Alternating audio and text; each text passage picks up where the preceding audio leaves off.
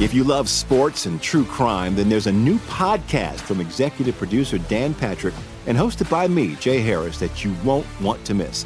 Playing Dirty: Sports Scandals. Each week, I'm squeezing the juiciest details from some of the biggest sports scandals ever. I'm talking Marcus Dixon, Olympic gymnastics, Cain Velasquez, salacious Super Bowl-level scandals. Join me on the dark side of sports by listening to Playing Dirty: Sports Scandals on the iHeartRadio app, Apple Podcasts, or wherever you get your podcasts.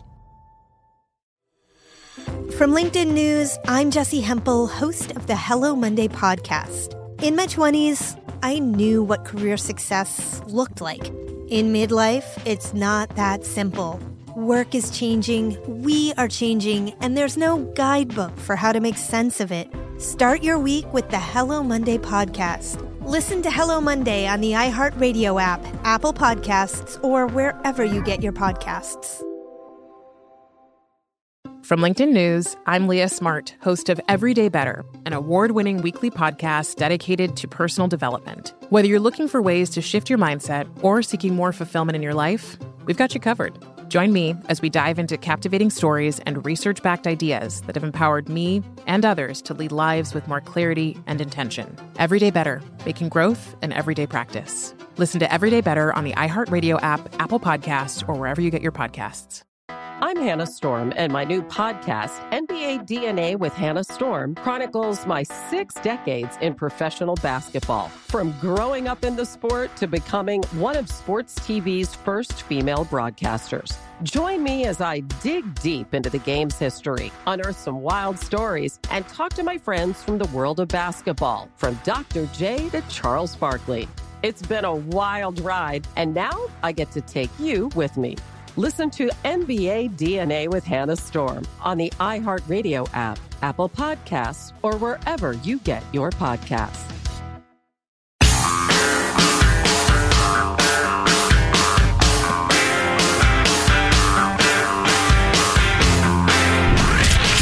From the Abraham Lincoln Radio Studio at the George Washington Broadcast Center, Jack Armstrong and Joe Getty. The Armstrong and Getty Show.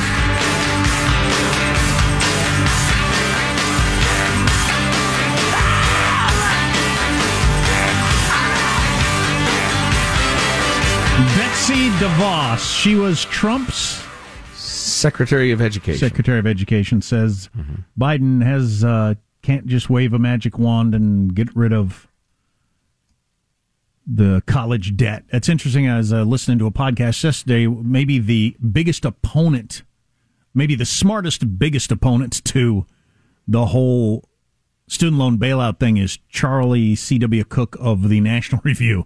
But he says we no longer have a functioning republic if Biden gets away with this, mostly around the amount of money. If the president can just decide, I'm going to do this with $500 billion, $500 billion by some estimates, I'm going to do this with $500 billion without Congress being involved. Well, then what are we at that point? Based on a flimsy claim of emergency powers related to COVID. The HEROES Act, it actually goes back to, that's the justification. Do you remember what that was?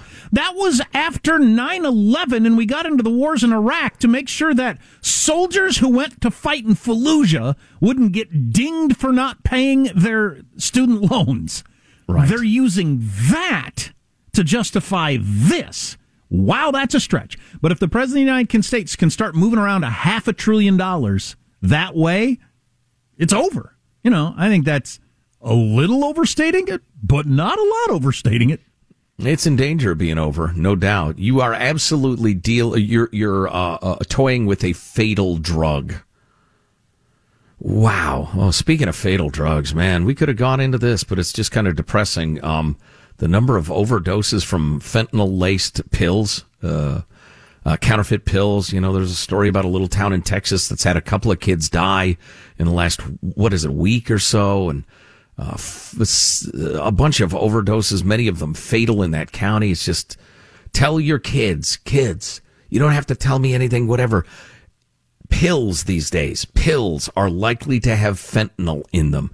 Don't take any pills that didn't come directly from a pharmacy. And if the person selling them to you says, oh yeah, they came from the pharmacy, that's not directly, that's indirectly. Anyway, enough of that screed. We've said it before. Yeah. Are you familiar with the Screw Tape letters? C.S. Lewis, yes. Yeah, Jack, I know you are. I read it years and years ago. I should read it again. It's a satire in essence, but the idea of it is Screw Tape is a senior demon. And he is writing letters to his nephew Wormwood, who is trying to claim the soul of a British man who they just refer to as the patient. And it's a book all about temptation and resisting temptation, but it's from the other side. C.S. Lewis in a brilliant bit of, coin flipping, so you'd understand, how temptation comes at you and how it works. It's absolutely wonderful. Well, this is kind of a satire of that satire. It's a piece by a fellow by the name of Peter Kirsanow, who wrote this in the National Review, but it's entitled My Dear Wormwood, on the Matter of Equity. So it's taken that form. But he's explaining to his demon nephew how to convince well-meaning people of this whole equity thing. I was unsurprised to learn of the patient's struggles in comprehending the precise meaning of equity.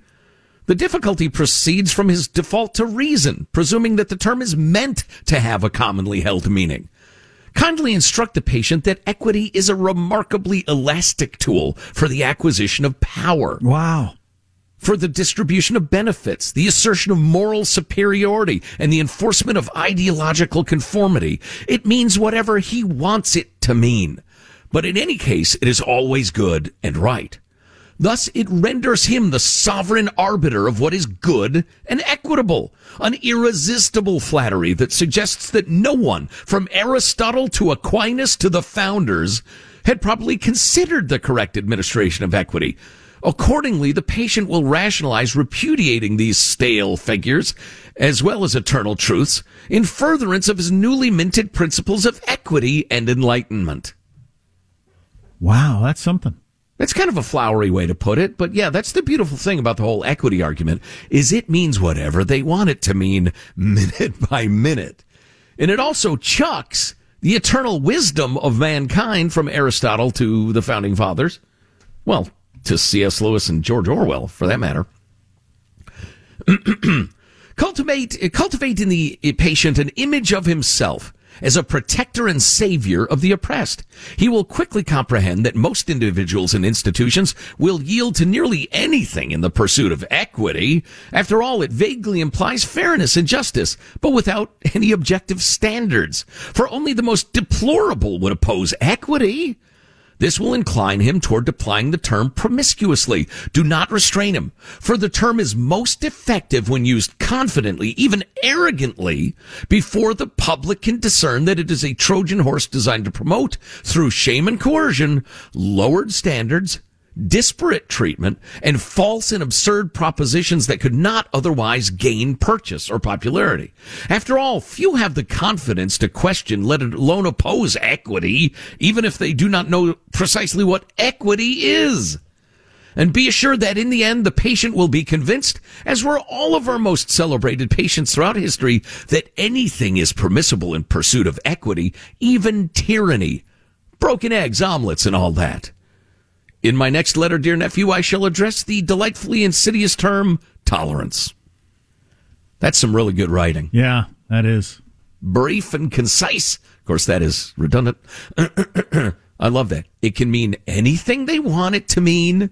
You use it confidently, even arrogantly, because nobody wants to be against equity, because it sounds vaguely like it's for fairness and all, and you never want to stand up to that. And keep in mind, I might write to Worm Tape.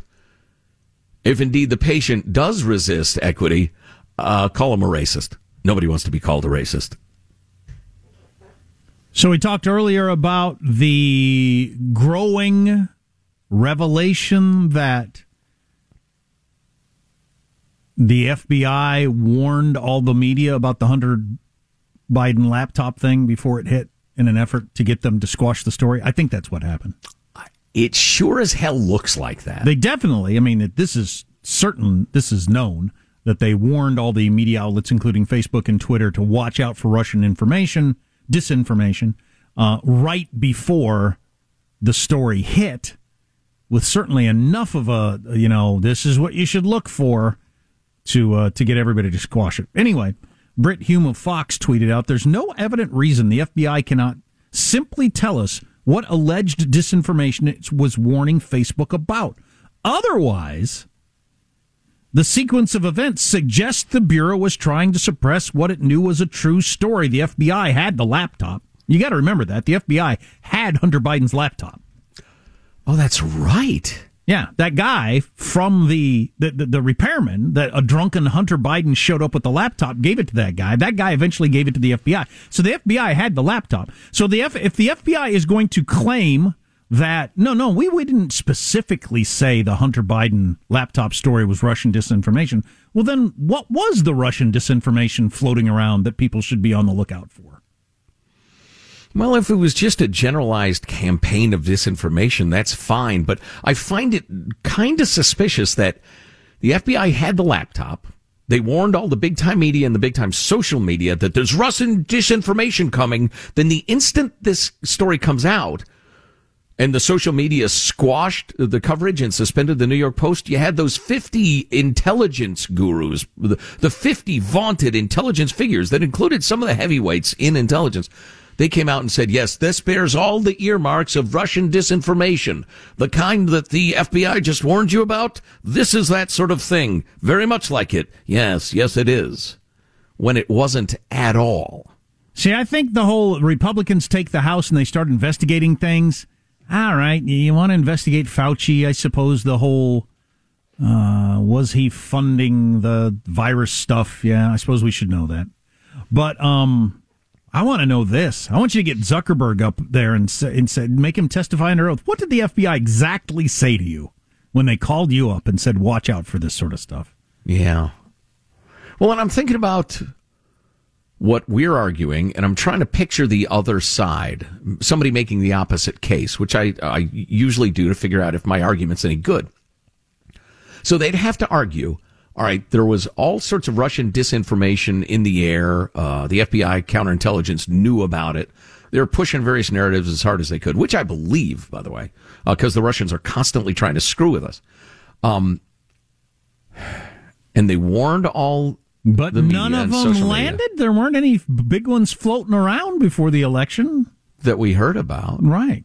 I mean, some poor old lady organizing a golf cart parade in Florida, not realizing the Ruskies are behind it. Not good enough. The only bombshell story that hit was the Biden laptop.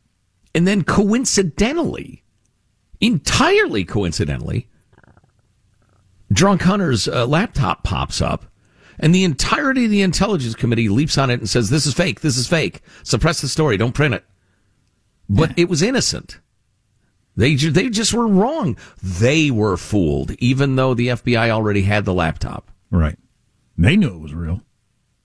That case I'm making is not impossible, but it strains the credulity. And if you've ever had your credulity strained, you know how painful that can be. Oh, man. Ice it. I've got to alternate ice and heat. Because it will swell. Yeah, I don't know. And the great Graham POTUS is going to give us a speech, Thursday night? On the soul of the nation in prime time. Oh, Lord. Which I will only watch to see how old he looks or sounds. Otherwise, I'll read it. But a primetime speech by the president, usually a big deal. Anyway. Used to be.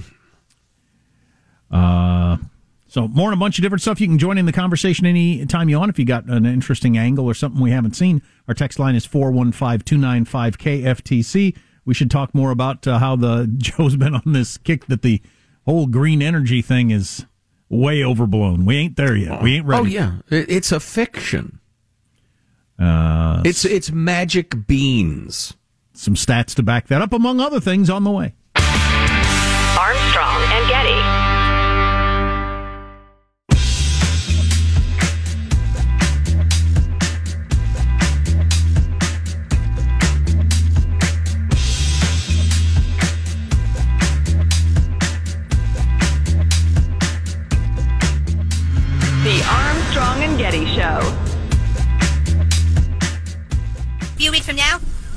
will be off the air forever. You should like that show. Your sense of humor is just like Family Guy. Don't you ever compare me to Family Guy. You hear me, Kyle? Compare me to Family Guy again, and so help me, I will kill you where you stand. Do you have any idea what it's like? Everywhere I go. Hey, Cartman, you must like Family Guy, right? Hey, your sense of humor reminds me of Family Guy, Cartman. I am nothing like Family Guy.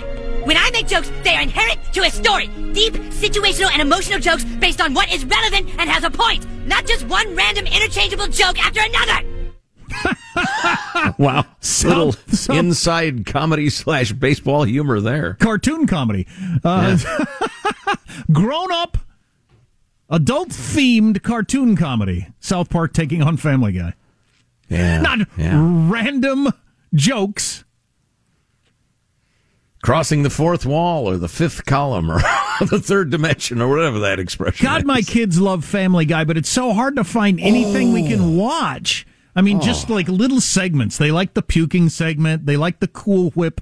They like the walkie-talkie over. Under, over, right? Yes. Yeah. Oh, to find a complete episode they can watch? No, that's nearly an impossibility. I know that's an impossibility, but it's hard to even find sketches. I don't know if I've ever made it through a complete episode of Family Guy without turning it off. I get offended by something and think, I'm not going to be party to this. Wow. Yeah, I watch it a fair amount, but yeah, it's offensive. They're gleefully offensive. They like offending you. And you got to have a hobby. Speaking of comedy, why not? There's too much angering and depressing news, so let's stay on the funny theme. Michael, does this need any setup? It's Eddie Murphy doing Bill Cosby, right? Yes, from back in the day. Back in the day. Do you watch the Bill Cosby Show? I do too. I love Bill Cosby Show. I've been a big fan of Bill Cosby all my life. Never met the man before, but he called me up about a year ago and chastised me on the phone for being too dirty on stage. And it was real weird because I had never met him. And when Bill Cosby chastises you, you forget you grown. You feel like one of the Cosby kids. And I ran in the house all excited to talk to Bill and picked up the telephone, and Bill got raw on me. I was like, hello, Mr. Cosby? And you hear, I would like to talk to you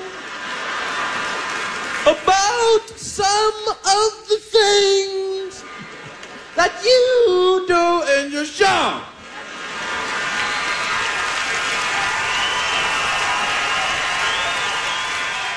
That's the end? Yeah. Do you remember, so Saturday Night Live had their big, whatever it was, 40th anniversary special several years back, and it was freaking awesome.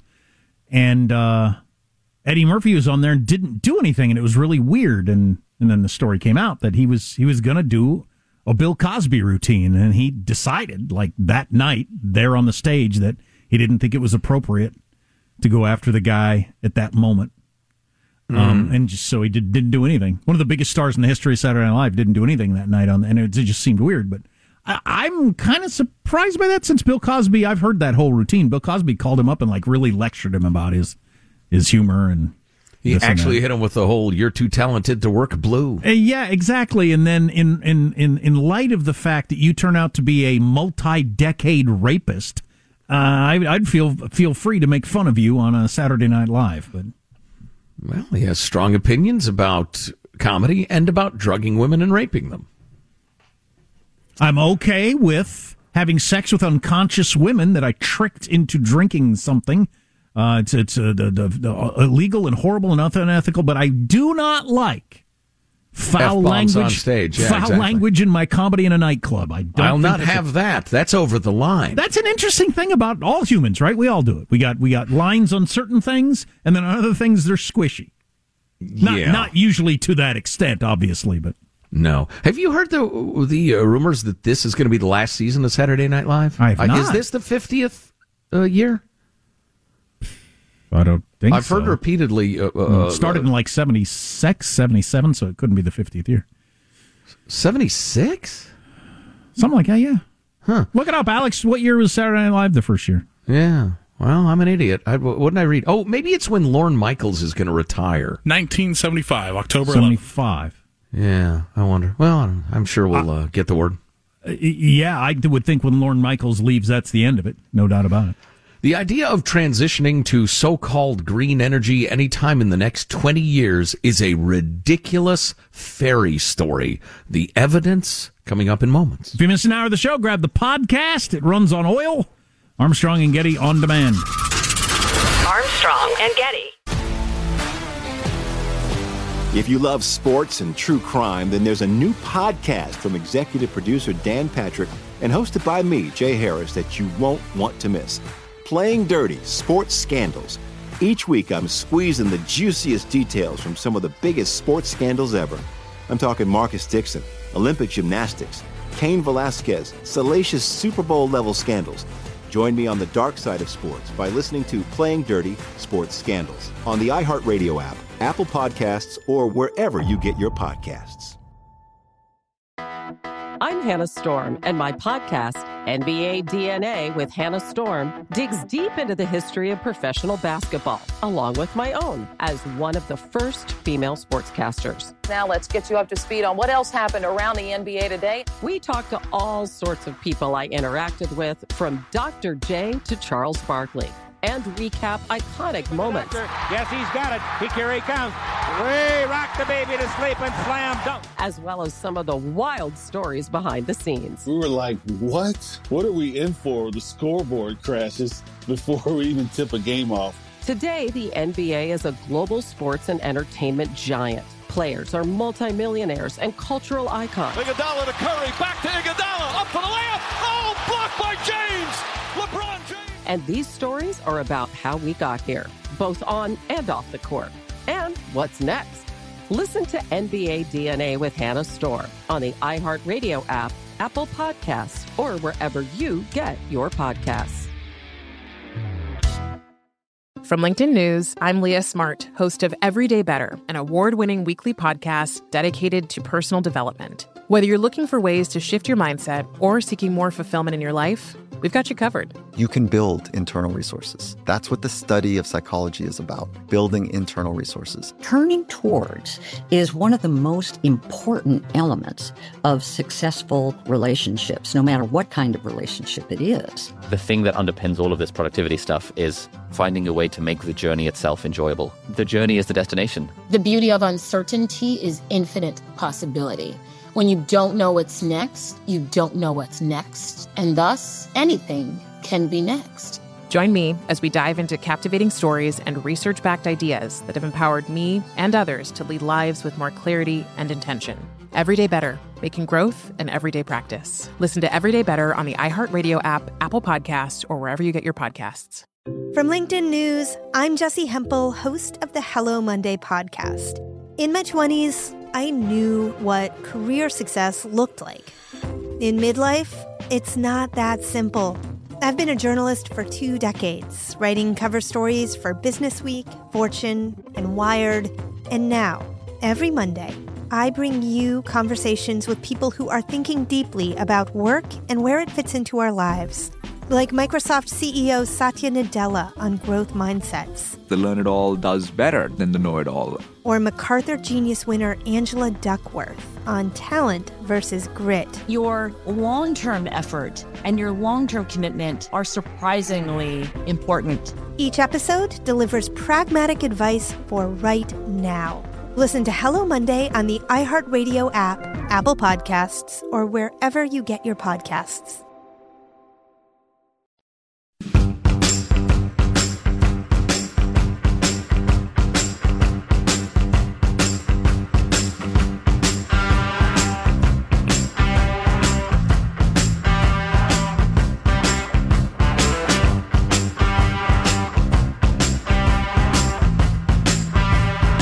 The Armstrong and Getty Show. How come migrants are allowed to come into this country unvaccinated, but world-class tennis players are not? Are you talking about which world-class tennis player? Novak Djokovic. So, as far, just since you asked about him. So visa records are confidential under U.S. law. Therefore, the U.S. government cannot discuss the details of individual visa cases. So they're two different things. But how is it two different things? Somebody unvaccinated comes over on a plane. You say that's not okay. Somebody walks into Texas or Arizona unvaccinated. They're allowed to stay. Why? But that's not how it works. Like, we actually, no. I know that that's not what you guys want to happen, but that is what is happening. But that's not, it's not like somebody walks over and that's not how. Exactly what's happening. Thousands of people are walking in a day. We are fixing a broken system that was actually left by the last administration. And as it relates to the tennis star, that is totally different. That is a different process. That is the U.S. Open that he is part of. And there are CDC federal guidance that he needs to follow. I'm going to ask you, Jack, is that more angering or pathetic, that exchange? Yeah, I get no glee from it, really. And I'm not really angered. She's just really bad at that. Yeah, they hired a really bad... She's the worst press secretary anybody's ever had, according to lots of people that I respect their opinion who pay attention to that sort of thing. She is really not good at it. Well, yeah, that's the pathetic part of it. The angering part of it to me is just the utter lack of honesty. Your Jen Psaki's, go through the list of all the various people right and left over the years. They're good at it. Even if they might have been liars. Yeah, Right. Well, they're all they have to. That's kind of what they're hired to do. But people aren't just walking in. What? Man, how do you claim that? Yeah. Wow. I told everybody that, we'll play that tape, then I'll make a transition to the other topic, but I'm just so flabbergasted by it. I'm not sure I can go on. Brave little me, I'll do my best. More than 40% of Americans think civil war will happen within a decade, according to a YouGov poll. So, more on that coming up. That's not the YouGov poll from 1859. No, it's recently. Oh, okay. So we got this note from Paolo pointing out on the topic of electric cars and the green revolution and the rest of it. He said, I pointed this out before, but I find it so incredible. I have to say it in a slightly different way. Maybe you'll find it useful. If we devoted all of the electricity currently produced in the United States, all of it, to powering electric cars, it wouldn't be enough to power those electric cars for the miles currently driven. We don't have the entire electric grid is insufficient to power a fleet of electric cars right now. If we turned off every light, every motor, shut down every farm, every factory, every school, every library, every hospital, we wouldn't have enough electricity. Yeah, and then there's, so even if you did have the electricity, you got how do you get it to your electric car? The new Inflation Reduction Act included $500 million for charging stations? Oh, no, they're building 500,000 charging stations using $5 billion. And a report found that that's less than half of what is needed. And for what? For our current need, I guess? No, can't be. Or some arbitrary goal it'd be some arbitrary goal that nobody has any idea what's going to be the reality. And a Consumer Reports survey found that so they're giving subsidies to try to get people to buy electric cars, Almost none of the electric cars qualify for the subsidies, which is kind of a humorous note. But even if they did, that's the number 3 issue most people have with electric cars. Number 1 and 2 being range and where to charge up. Price is the number 3 issue. Right, yeah. And I'll tell you, I made a long drive to Los Angeles where there are more charging stations than anywhere else, probably on the planet, around California, probably anywhere in the world. Probably has the best infrastructure, and it still was such a pain in the ass. I will not do it again. Yeah, and I'm a guy who owns an electric car. So there's a piece in the Wall Street Journal by James Freeman entitled "Why the Energy Transition Will Fail." New report highlights the staggering costs of the green delusions, and it's all based on this big report that just came out from the Manhattan Institute, written by Mark Mills. And we talked about it before, but I think it's so important it bears repeating, at least in part. Regardless of facts or feelings about the climate, there are reasons why wind and solar power are not replacing fossil fuels. Wind and solar are no substitute for nuclear power either. And the government of California can issue as many proclamations and prohibitions as it wants against gasoline-powered vehicles. No doubt the Biden administration will enjoy spending the ocean of tax dollars now earmarked for low-intensity energy sources, but reality will stubbornly remain. In a new report from the Manhattan Institute, Mark Mills takes on the dangerous delusion of a global energy transition that eliminates the use of fossil fuels. Surveying energy markets and public policy around the world, Mr. Mills asked readers to, quote, consider that years of hypertrophied rhetoric and trillions of dollars of spending and subsidies on transition have not significantly changed the energy landscape. He notes that civilization still depends on hydrocarbons, fossil fuels, for 84% of all energy. 84%. That's an improvement from 2 decades ago of 2%. Trillions of dollars. 20 years, we've shaved 2% of energy use away from hydrocarbons. Solar and wind technologies today supply barely 5% of global energy, and electric vehicles still offset less than 0.5% of world oil demand. 0.5%. And a couple of things he points out I found really, really interesting and stuff I hadn't thought of. He mentions that modern devices, the stuff we buy, sell, and trade, digital devices, for instance, and hardware, the most complex products ever produced at scale, require on average about 1,000 times more energy to fabricate, pound for pound, than the products that dominated the last century. It takes nearly as much energy to make one smartphone as it does one refrigerator. That's really quite amazing. I don't quite understand that, but I'll take their word for it. The global fabrication of smartphones now uses 15% as much energy as does the entire automotive industry, even though a car weighs 10,000 times more than a smartphone. Do you understand why that is? I don't. There's so many teeny tiny little components, so many very rare metals involved. I think it's that.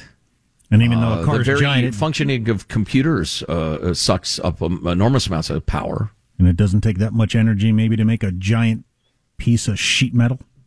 Yeah, I guess so. Yeah. The global cloud, society's newest and biggest infrastructure, uses twice as much electricity as the entire nation of Japan.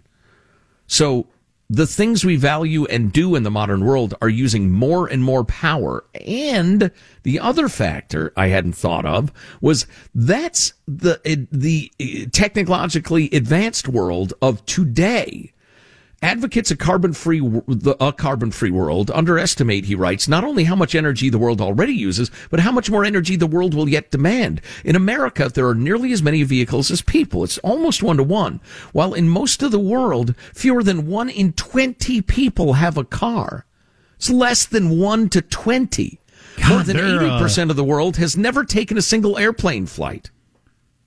That part of the world where there's 20 people for every car, their diamond lane must be just jam-packed.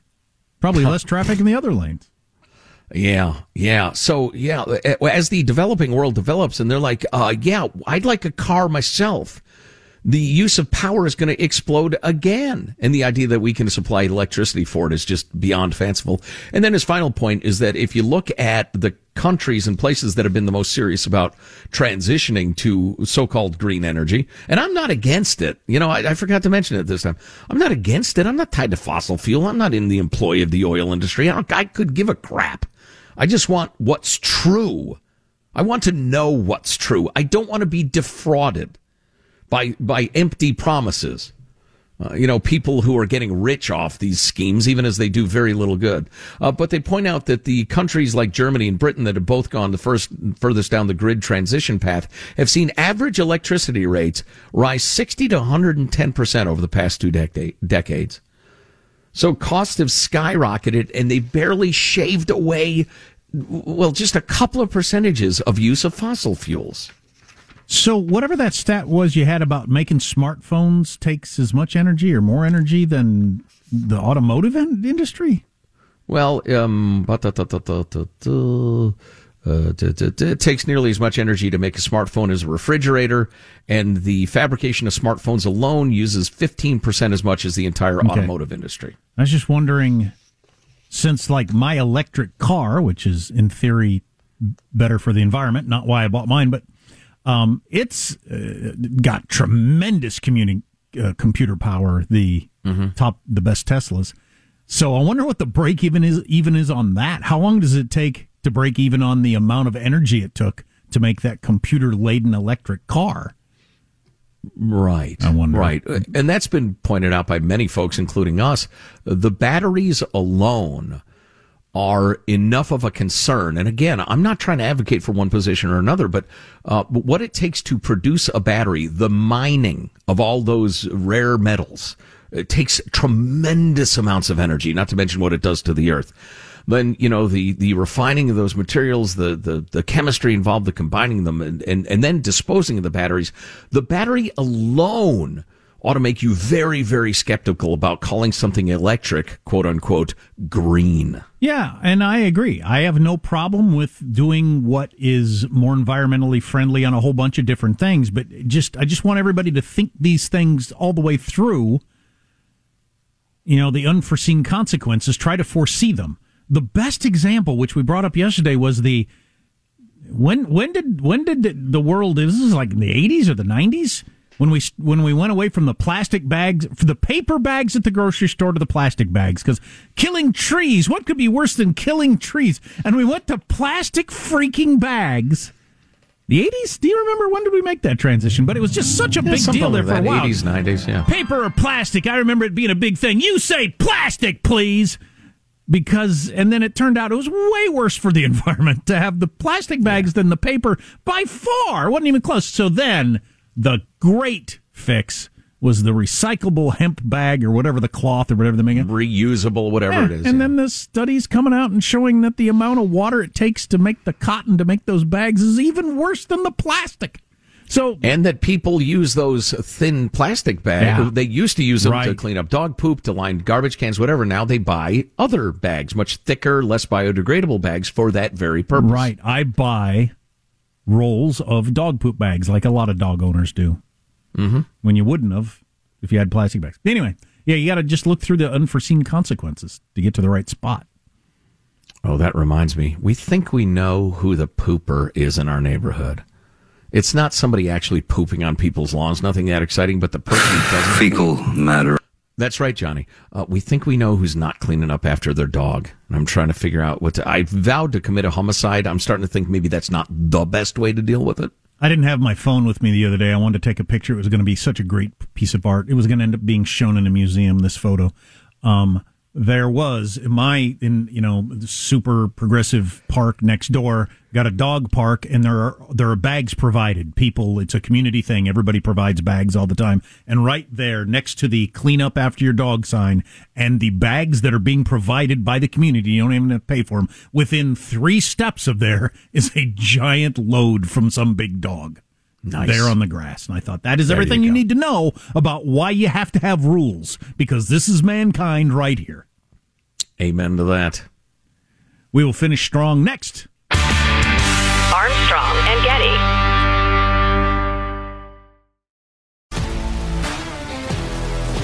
If you love sports and true crime, then there's a new podcast from executive producer Dan Patrick and hosted by me, Jay Harris, that you won't want to miss. Playing Dirty: Sports Scandals. Each week, I'm squeezing the juiciest details from some of the biggest sports scandals ever. I'm talking Marcus Dixon, Olympic gymnastics, Cain Velasquez, salacious Super Bowl-level scandals. Join me on the dark side of sports by listening to Playing Dirty: Sports Scandals on the iHeartRadio app, Apple Podcasts, or wherever you get your podcasts.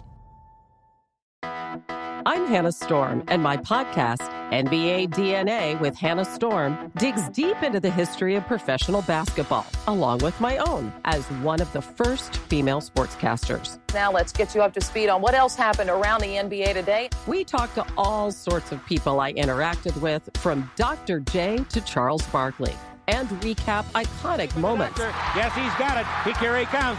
Way rock the baby to sleep and slam dunk. As well as some of the wild stories behind the scenes. We were like, what? What are we in for? The scoreboard crashes before we even tip a game off. Today, the NBA is a global sports and entertainment giant. Players are multimillionaires and cultural icons. Iguodala to Curry, back to Iguodala, up for the layup. Oh, blocked by James.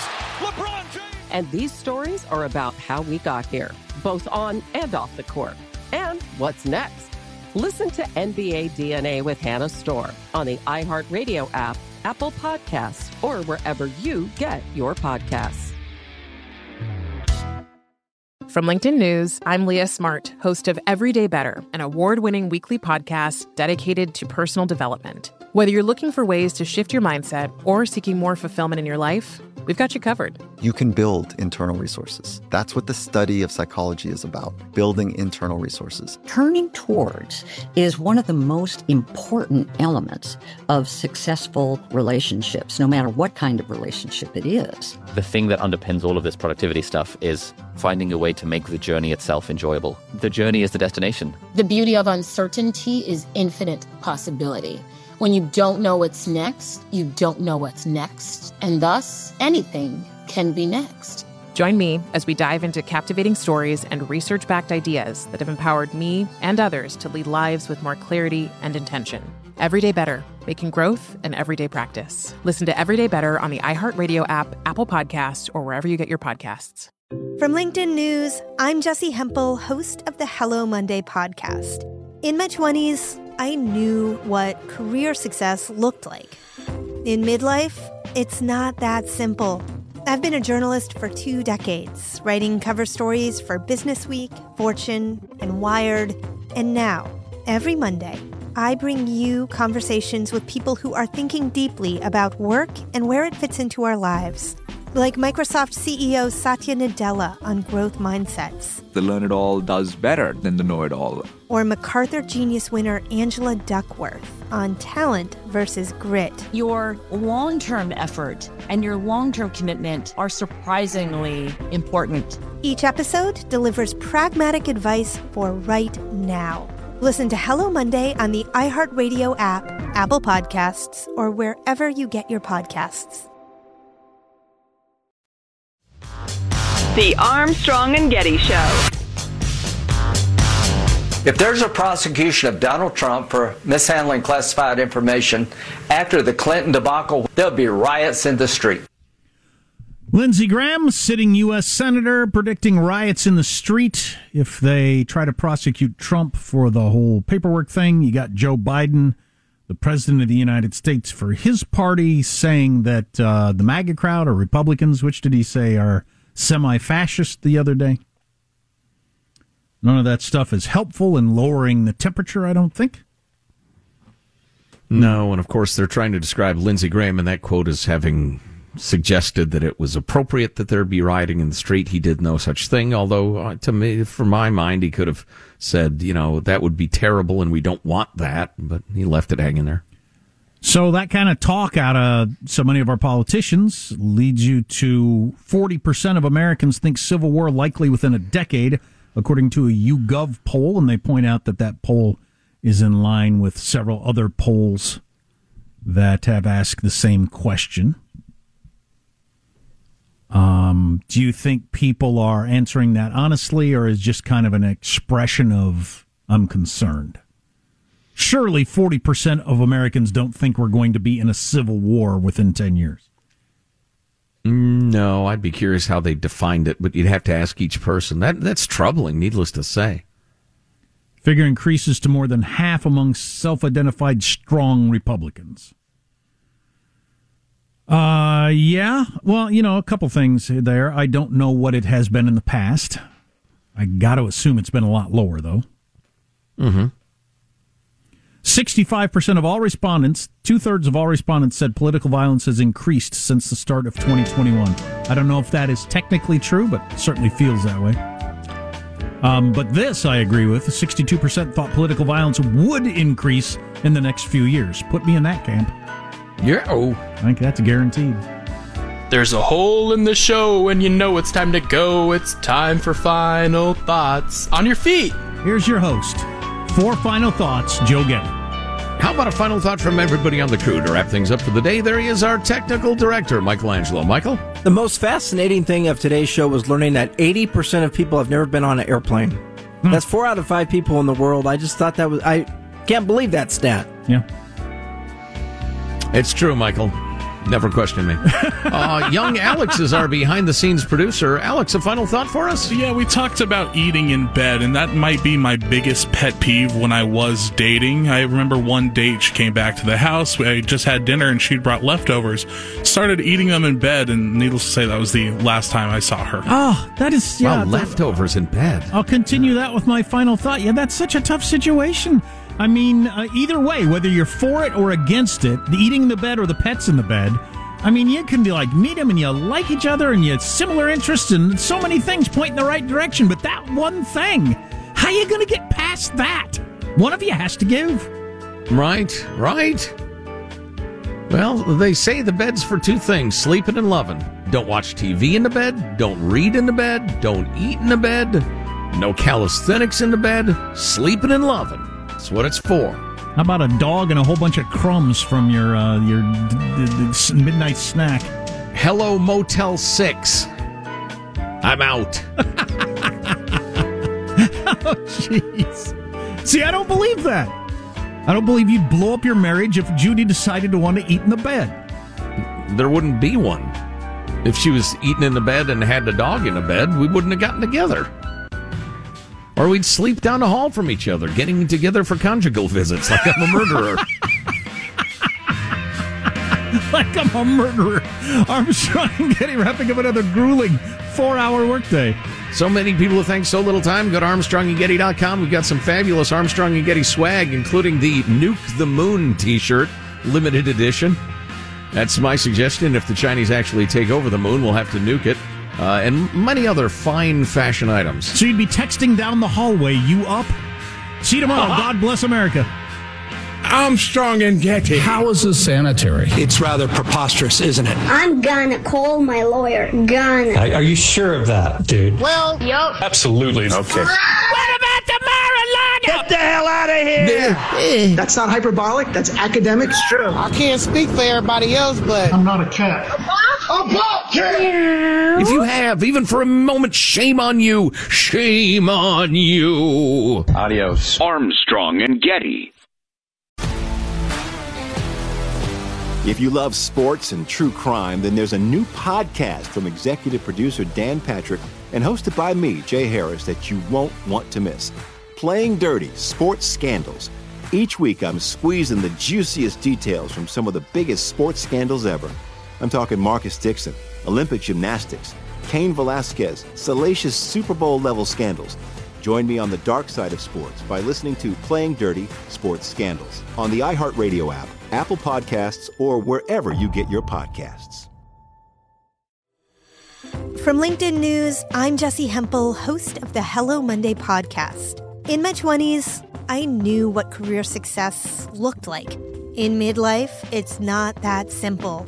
Work is changing, we are changing, and there's no guidebook for how to make sense of it. Start your week with the Hello Monday podcast. Listen to Hello Monday on the iHeartRadio app, Apple Podcasts, or wherever you get your podcasts.